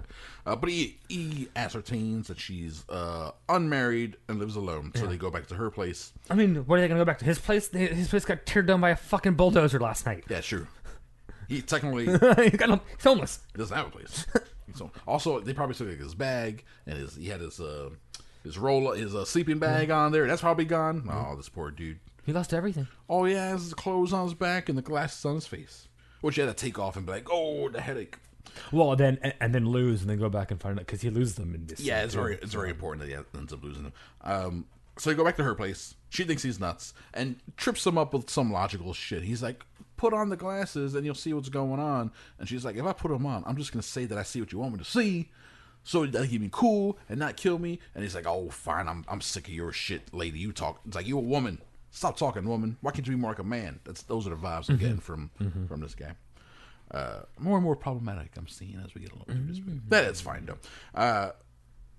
It's funny though, she's like, she gets a bottle, like a champagne or a wine and a glass. She's like, "I'm thirsty," but she goes to get some alcohol. She's standing by a window. She mentions that she works at a TV station, and it's like it triggers something for him. And he's like, "Oh, TV! They're sending out a signal through the TV." So then we get a top-down shot of her and him, quote, air quotes, him walking up to a TV, clearly a dude in a wig. And then she does this kung fu spin around so fast, right in the bottle, exactly, backhanded. Where he gets hit in the head with the bottle, and somehow the force of that sends him through not only through the window, but because of where the house is in the LA Hills, he literally gets thrown down a mountain. And yes, it is so funny, and it is a 3-shot. Okay. It's a 4-shot because you have the interior shot of him going through the glass. Yep. Then you have the exterior shot of his going through the glass. Yes, and then but there's 2 of them. But before he lands, the shot changes, so he lands. Yes, and there's a shot of him coming out it's like, someone throws some stuff out a window. Yep. And then there's a shot from underneath where he's like flipping forward, and in that shot you can That looks- clearly see the wig. Yeah. And then there's a shot of him like hitting the hill and like rolling the last, Which is Roddy Piper. Roddy Piper dropped himself down for like that last 7-10 feet. Well, he's a professional wrestler. I was say, technically, he's a professional stuntman. You use that, right? You have a stuntman, you get him to do some of these falls. Obviously, you're not throwing him out a fucking glass window. Which is why the fight is so good. Yes, because he can actually be in a lot of it, help choreograph it and all that stuff. He's a fucking wrestler. He did that to a cop. He clotheslined the cop. The first thing he did was a clothesline. Hey, we want to do a street fight. Okay, I can do a street fight. I've been in street fights my whole life. Hey, I got you. So knocks his ass out, and then we get like a montage of him seeing cops. They're coming, and he gets away while she's on the phone reporting what happened. Yep. And I think it's a setup to make it seem like she's talking to the cops, but the way she's talking to the cops, like she's totally collaborating. She's talking to the aliens, to the bad guys. Yeah. But we don't find out to the end. We don't put all that together to the end. Well, maybe you didn't. I definitely didn't. I was like, oh, what twist? Frank got did dirty in this movie, man. He got did. He Holocaust cops. Isn't that the point, though, Chris? It is the point. It's when you see the system for what it is, you try to work against it, collaborate and take you down. He sleeps in an alleyway in a amazing shot of him just like huddled with the shadows, and I was like, a little bit of smoke coming out of his breath. It's cold. I was watching my computer. I hit pause, screen grab. I'm tweeting this. This is so good. It's a great shot. It's a great looking movie. He's like, Roddy Piper he's doing the work. He tries to speak with Frank at the job site, but Frank won't hear it. He's like, man, you killed all those people. So he leaves. Goes back to the alley. He has his glasses when he falls down the cliff, but he sees that they're broken. So he has to go back to that alley. I didn't see the glasses once he went out the window, and then when she showed up at the meeting with a pair of glasses, I think they were broken. I thought that he had the glasses fallen out at her place, she had picked them up. Okay, yeah. That's what you're saying. So he needs a pair. Exactly. Yeah. So then, but now we get this weird bit. This is unnecessary. Where he gets to the alley. The garbage man. And the trash has been picked up. Yeah. But the truck is still there. So he goes into the truck, finds the glasses, he gets dumped out of there, and then the truck leaves. It's like, no consequence. Nope. The glasses just could have still been there. Yep. He didn't need the extra. It's just a weird choice. Movie's an hour 36 minutes. It could have been an hour 34 is all I'm saying. I mean, yeah, could have. If we were going to cut something, if there's something to cut, and there's very little to cut from this thing. It's this little bitty sequence here where it's like, no, oh no, oh no. Also, the cleanest trash in America. Yeah. It's all just like all shredded paper. Yeah. Yep. No food whatsoever. No liquids. No rats. No weird stuff. He ain't taking out the glasses. They're covered in shit. He's like, oh, it has to shake him out. No, put him right on his face. Disgusting. But then again, he's a dirty street bum. So he finds the glasses. I love this shot where he's holding the box in his hand, and then he turns around and Frank is there. Frank, for some reason. Dunk. Yeah. He like 3-point shot. Yeah. He's like, I got you a week's pay. Best I can do. Dunk. And just so casually throws it like 10 feet into the box. I'm like, is that a first take thing? Like, did they do that over and over? I want to know. Was that an idea? Was that Keith David's idea? Or is that just Keith David just like walking? He sees the box and he's like, cool. You know what? Yeah. John Carpenter's like, just throw it at him. Throw it at his feet. And he's like, how about this? And he, right into the box perfectly. That's great. That's great, Keith. John Carpenter doesn't really talk. He's not that high pitch of a voice, but I like imagining him as like a super nerd. Mm-hmm. I get it. I like when these guys, they make like these tough movies or something crazy or something violent, weird, and then you talk to them and they're like, I don't know, I just thought it'd be fun to make a movie. It's like, oh, I thought he'd be fucked up, man. It's like, who is it? Aster, the Hereditary, the Midsummer guy. No, exactly. You would think that he is like he's fucked some weird like. You would think he's Rob Zombie. Yes, exactly. Yes. Yeah, but he's not. No, but like he looks like total normal me guy. with glasses. He's a normal. He's just a dude. He's just like, it's like, really? He's like, nice to meet you. Hey, Yeah, it's like, man, you got a really fucked up inside of your head, don't you? He's like, yeah. Just want to make a comedy. Just want to make a breakup comedy. That was not a comedy, sir. I thought I was laughing. I thought it was funny. I was laughing the whole time. I was just working through some grief. That's all. Okay, so here we go. Fight. We get the fucking fight. Fight. It's like, hey, I need you to put on these glasses. And Frank is just like, Fuck you. Fuck you. Leave me alone. I'm not doing anything you say. Just being obstinate. Yes. One is the unstoppable force, and one is the immovable object. And here we go. And apparently, when you have a battle between those two things, it lasts about 5.5 minutes. Yep. It's a legendary fight, man. It is. Recreated on South Park and the Cripple Fight episode. It was Timmy. Was it Timmy? Yes, it was Timmy. And Jimmy? Yes, it was Jimmy and Timmy. Cripple Fight! And they just recreated it. How can you be allowed to do that? My favorite part of the fight right here. I gave you top 3 moments of the fight. Okay. Moment number 3, when Roddy Piper tries to punch Frank in the balls and he catches him. It's like, you dirty motherfucker. Yeah, so he's all mad at him. So instead he gets the back of the skull and then a headbutt, which is infinitely more painful than the hit to the nuts. He just rolled into that, right? Favorite moment number 2, Piper's on the floor. Frank holds out a hand to pick him up, and Piper's like, "Oh, okay." And he punches him. And I like how Piper responds, like, "Okay, this is just going to be a little misunderstanding, or maybe just like getting even, or bonding type of thing." Yeah. Then he hits him again, motherfucker. That's fantastic. Then my favorite part is number 1 with the bullet when Frank knees Piper in the balls, not once, not twice, not thrice, not 4 times, but 5 times in a row. And it's a very dramatic, like, like they're selling it so hard. And it's like 4 minutes into the fight. And at this point, like, come on, guys. Let's end this. We have a movie to get to. They can have another minute of body slams and slamming each other into walls. This metaphorical struggle has to continue, Chris. Oh, highlight of the movie. It's so good. But obviously, for the story to work, Frank wins. Frank loses. Piper wins. Gets glasses on him. Does Piper really win? I mean, in all reality, they both lost. In all reality, what Piper did, Piper found one of the lulls in the fight and decided to throw glasses on him and throw him into the street. During the middle, he finally had him worn down enough, where he could put glasses on for like 5 seconds. Which is all he needed. All he needed, because then they could see Piper saw one of these earlier, but like a spaceship essentially. Yeah. So also there's spaceships flying around that you can't see. That we can't see.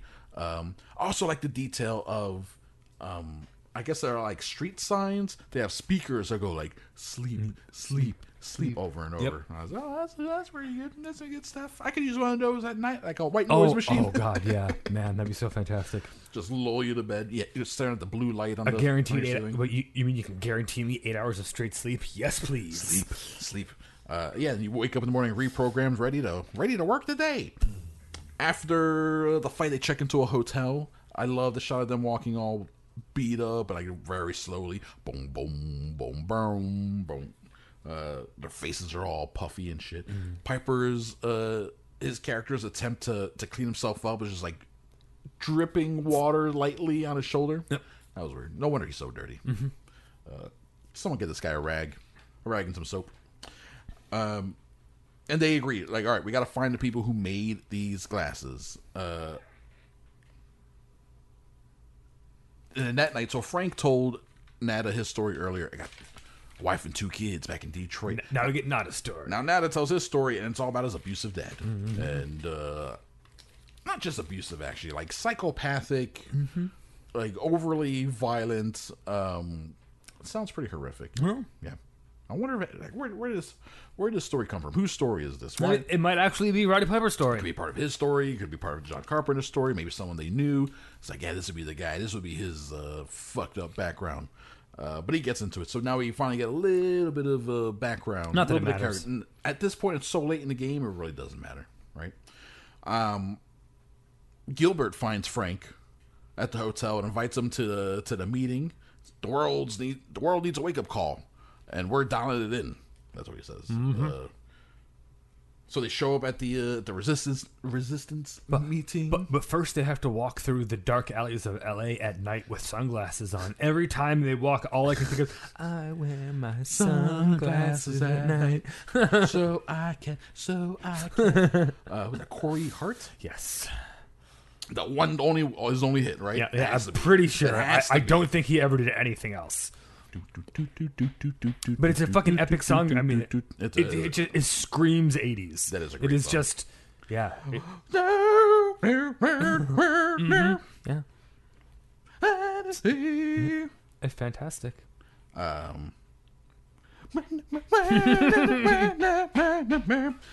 that is a really good song. Just a result. Nice kick going. Like, yeah, I can get behind this. I can walk down the street with this. For people at home, I'm nodding my head.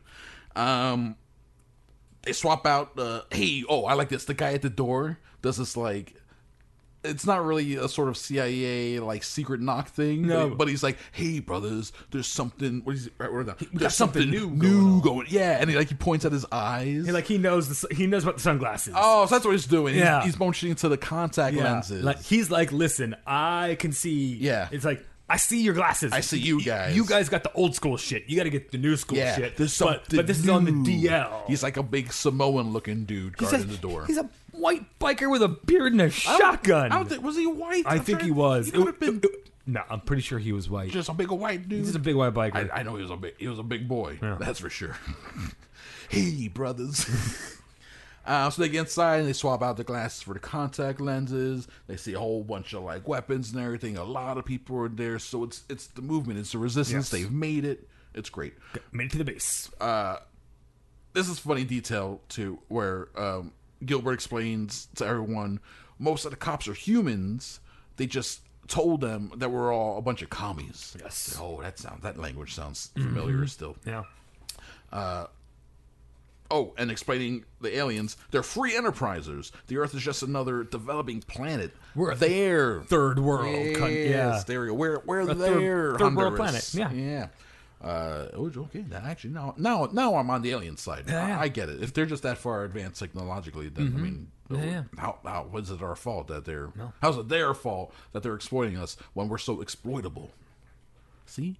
You didn't expect me to take their side. To flip the script. But I did it. Hashtag the aliens were right. Hashtag aliens were right. Hashtag they live. Hashtag we sleep.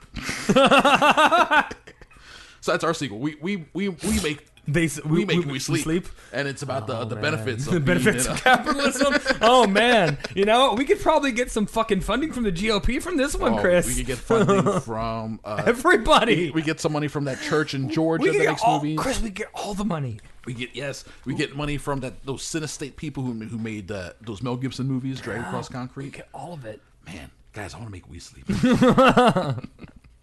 It's like how it's good. It's good that we have wealth inequality. This is good stuff. This is helping us all. I mean, they hit all these things like verbatim, talking about the wealth inequality and talking about global warming and how it's happening. They're engineering it because they're terraforming. They're turning our atmosphere into their atmosphere. It's like, yeah, all this stuff is... Yeah, it's all still very relevant. Almost 40 years later? God. What a bummer. Yeah, almost 35 years later. All we really are is livestock. Holly shows up, goes to like... We think it's coming from a TV station. And we think it's coming from like whatever. The only cable station, it's Cable 54. Yeah, Cable 54. It's the only cable station in town. We think it's coming from there. And then Holly shows up. It's like, I work there. I work there. It's not coming from there. And they're just like, okay, well, we'll just take this random lady's word for it then. We'll find another place. Gee, that's suspicious that this lady shows up and throws the scent off of the Cable 54. Mm-hmm. But Piper walks over there. He's like, I want to hit that. He's like, hey, I might still be able to get my dick wet tonight, brother. Goes over to her. And she's like, I'm so sorry, I didn't know. Explosion, police raid. This is where shit gets real. Yeah, this is a real police raid where they just and mass casualties of characters. Well, Gilbert, gun. Lady who gave out the contacts, gun. It's literally like he filmed a no knock warrant. Like all of the cops just knocked on the door and started shooting. No questions asked. They blew it down. They blew it down. Started shooting. Everyone dies except for our leads, except for Frank. Nada and Holly. They get separated though. Holly goes running off, and it's I think this is to throw the audience off the set. Yes. But we follow her walking outside, like fat guy at the door. He's like getting people out of there. And she sees the cops and she's like, oh shit, and sort of like doesn't run away, but like walks off sort of kind of quickly. So I think we're meant to be like, oh, even she didn't know this was going down. All that. Maybe she didn't know that was going to happen. Maybe she would have died in the crossfire by accident and she's like just happy to get out of there. I mean, she's just a lowly human collaborator. She's like she might as well be a vampire's familiar. Exactly. We all know familiars are expendable. They're the worst. Holly, explosion. Oh yeah. So they. I do love this shot where Frank and Piper are going through alleys and they're just trying to shoot their way through with a couple other people, and the police show up and there's so much of them are aliens. But the way that they're set up on like the roof and behind things, and the way the camera is like kind of panning forward and has a very I don't even know how to describe it. Interesting look. Almost video game-ish, especially later when they're going through the TV station, go down an alley, two guys show, gotta shoot him, go down the alley, two guys shoot him. It's very repetitive, and it's like this straight up as a video game. John Carpenter famously hooked on video games, but it does have that feel of like looking up and shoot down here, and it's like it's on a track, which it is. It's literally on a camera track, but it's like the movement's on a track. It has interesting perspective. Also, you see real quick in this scene running through the alley is Ao Long, Ao Leong. You saw him. I saw the outline of him, and I'm like, that is. I know. I can see his face in my head. The second I saw his outline, I'm like, that's the bald guy with all the long hair that is always in John Carpenter's movie shooting guns. Yes, he is. he was part of the gang fight in Big Trouble.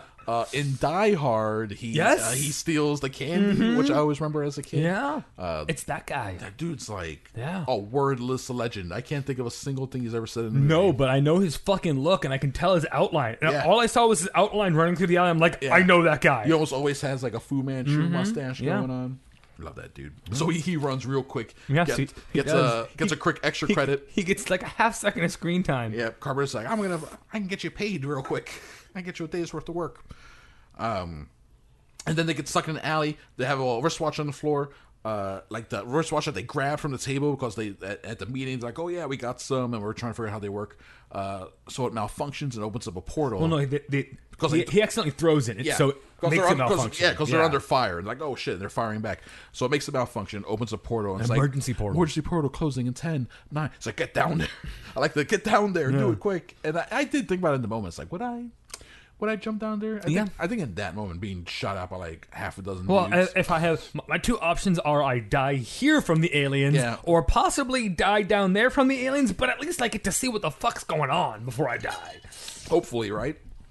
Great editing. This is classic low budget editing where they drop through a hole and then he just cuts to a completely different location. And they just coming from the ceiling. Yeah, and he just cuts to them like dropping to the ground, and then now they're in like these long tunnels. And they're walking around the tunnels. They overhear some guards, get an alert on their radio that the resistance has been crushed. They're like, yeah, we did. Very funny where they're like, we did it, and they high five and run off like children. It's very strange. It is. And then again, another example of this like fun low budget edit is where they hear like something going on, so they walk towards the camera, and Keith David walks directly into the camera, so his sweatshirt like becomes black, and then it cuts to them from behind walking as if he walked through the camera, and then they're in a huge ballroom. So it's like, all right, now we're at the airport. We're gonna shoot in their alley, in their tunnels, and now we're gonna go across town to the convention center, shoot in this ballroom. Then we're gonna cut it together to make it look like it's all adjacent. And it worked. And it's like a weird like magical realism thing where it's like, yeah, we can fit huge spaces on like these weird tunnels. It's like the tour bus. Well, I mean, in Spice World. I mean, right after this, we get the fucking grand tour, Chris, where shit gets even weirder. So they're walking through. Oh, you know what I thought? So they walk through this. This guy's like, it's humans and aliens having a big party, and it's like your average annual income has gone up 39%. Everyone's clapping. I was observing how there's like, it's like just a traditional party. It's people in the background with like catering set up. I was like, if I was Piper, I'd walk over there and be like, well, we got pigs in a blanket. I'd get myself a bite to eat. He's got to be hungry by that point, right? Also, when you're a drifter like that, you got to always be looking for food. I'm sure free food. Yeah. I mean, if he was a real drifter, he definitely would have been stuffing his pockets as he was walking through. Yes, exactly. We're going to need these loose meat later, Frank. Trust me, brother. Who knows when we're going to get eat again. The guy from the camp with the beard who was always like talking shit about the signal and trying to control the TV. Turns out he is a collaborator. He's there in a tuxedo. He's like, glad to see you boys are here, and he's assuming that that they sold out. Yeah, and they're part of the. I mean, at that point, they're on the winning team. At that point in time, I'm sure this would be the first time the Resistance had broken into whatever the fuck's going on. So yeah, exactly. They're not expecting unauthorized people to be back there. If you're down there, you have a fucking watch. It's like when you get backstage at a big event, you walk around with a clipboard, people just assume you're there. Exactly. It's like, oh, that guy belongs here. There's no way outsiders got into here. So he gives them a tour, shows them like the space airport thing where they leave. Probably the biggest special effect of the movie. Yeah. And it's just a guy like being turned to a little white dot and being sent off into a. It's very cute. Yeah, it is. Also, no explanation for how there's like it's just open to space there. Yeah. Again, the whole magical realism of this port. They do talk about how they moved it. They're like they found some way to negate the gravitational force. It's like it's some sort of gravitational lens deal, which is actually nowadays in the year 2020. That is a theory of how we can move to almost light speed. Is some sort of gravity manipulation. Yeah, makes sense. Right? Because that's what's keeping us here. If we can fuck that up, get away from the gravity. Well, if you can just cancel out the gravity, then you don't have to worry about, you don't have to put all the force to leave it. Yeah, exactly. Then what's stopping us? Some sort of gravitational lens deal. I don't know. Again, it's the, like, we're going to give you just a little touch of a sci-fi explanation, but then we're really going to gloss over it hardcore. Like, who gives a shit? Because that's not what we're here for. This is not hard science. It's science fiction, Chris. That's why it's fiction. There's a little bit of science in there, and then we extrapolate for fun. Then they made a fiction. The guy who's doing the speech on by the 39%, he's like, we are off crisis alert. The situation is normal again. Everyone's clapping. All right, very good. So, talking about the quelling the rebellion. So he gets them to take them to the TV station, right? He takes them all the way to the cable 54, and it takes them right outside to where the broadcast studio is. And this is where there's like two guards in there. It's like, hey, can I take these guys in for a tour? And he's like, we're gonna need show to your cards. Yeah, show your passes. So they just pull out their guns and fucking shoot everybody. Shoot them right away. That's great. And the guy's like, what the fuck were you doing? And this is where we get the line. He goes, we all sell it every day. Might as well be on the winning team. Which, I don't know. Hashtag aliens are right, I think. At this point, might as well be on the winning team. I mean, Chris, the record company's going to give me a lot of money, and everything's going to be all right. Everything's going to be all right. Again, 1988 movie bumping up against 2020 imagery. Frank and Piper go through this crowded office, even though it's nighttime. It's a TV station. I guess crowded office with their guns, and everyone's freaking out. It's like, man, they don't shoot anybody though. They don't. At least they don't shoot anyone. I guess no one's an alien in there. Yeah, a room full of humans because they've got their contacts on, so they should be able to tell. Yeah. This is where we get them going through down these long hallways with two guards at a time. Every time it's two at a time. It's probably the same two guards every time. Yeah, it is. You know it is. It's the same two stuntmen. They just go down. All right, now go down that side of the hallway. Film this way. You guys come out from the left. Now you come from the right. And they do it 5 times, and they have a 1.5-minute sequence. I love movie making. And then they'll go down a turn. Instead of 2 guards, it's Holly. She just shows up randomly. So it's her second time showing up randomly. Gotta be suspect about this. Nope. Not Piper, thinking with his little head. He's transfixed by those eyes, man. Transfixed by those eyes. He's like, I want to fuck those eyes. That's what he's thinking. That's a weird thing to think. It's a weird movie, man. I mean, I ain't coming up with it.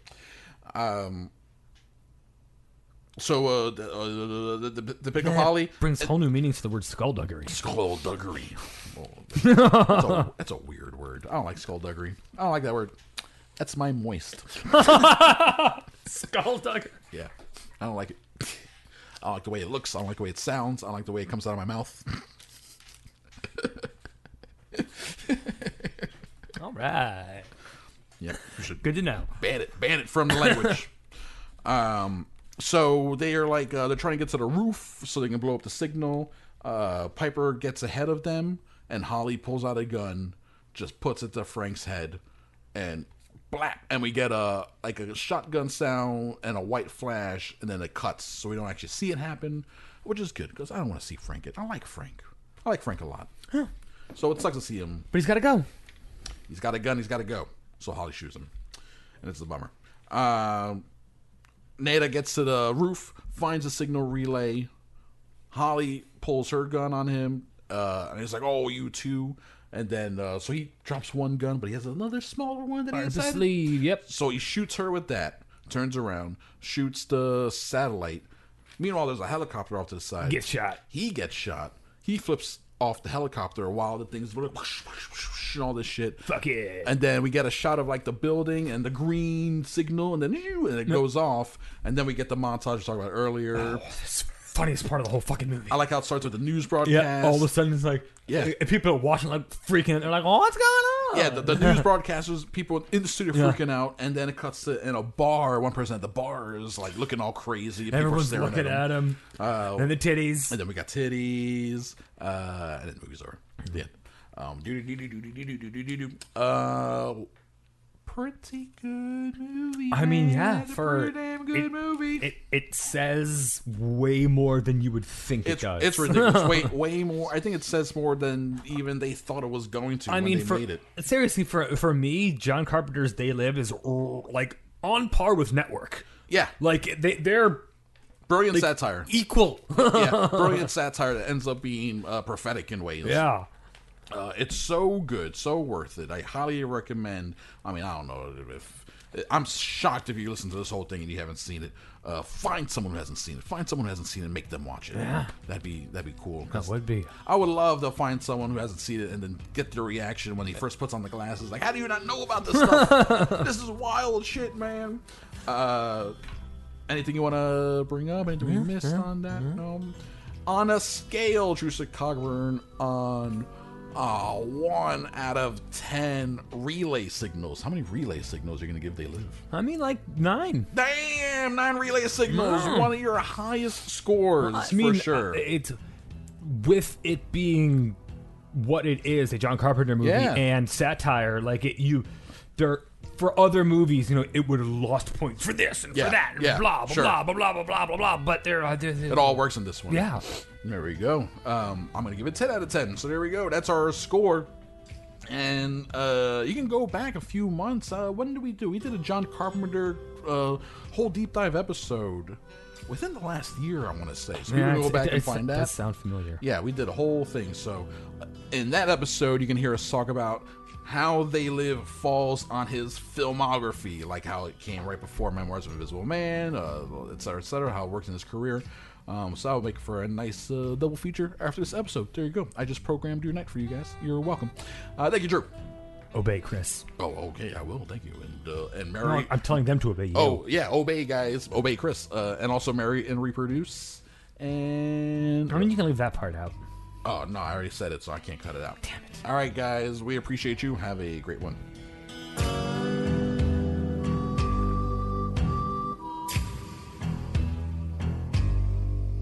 A PFT Media production.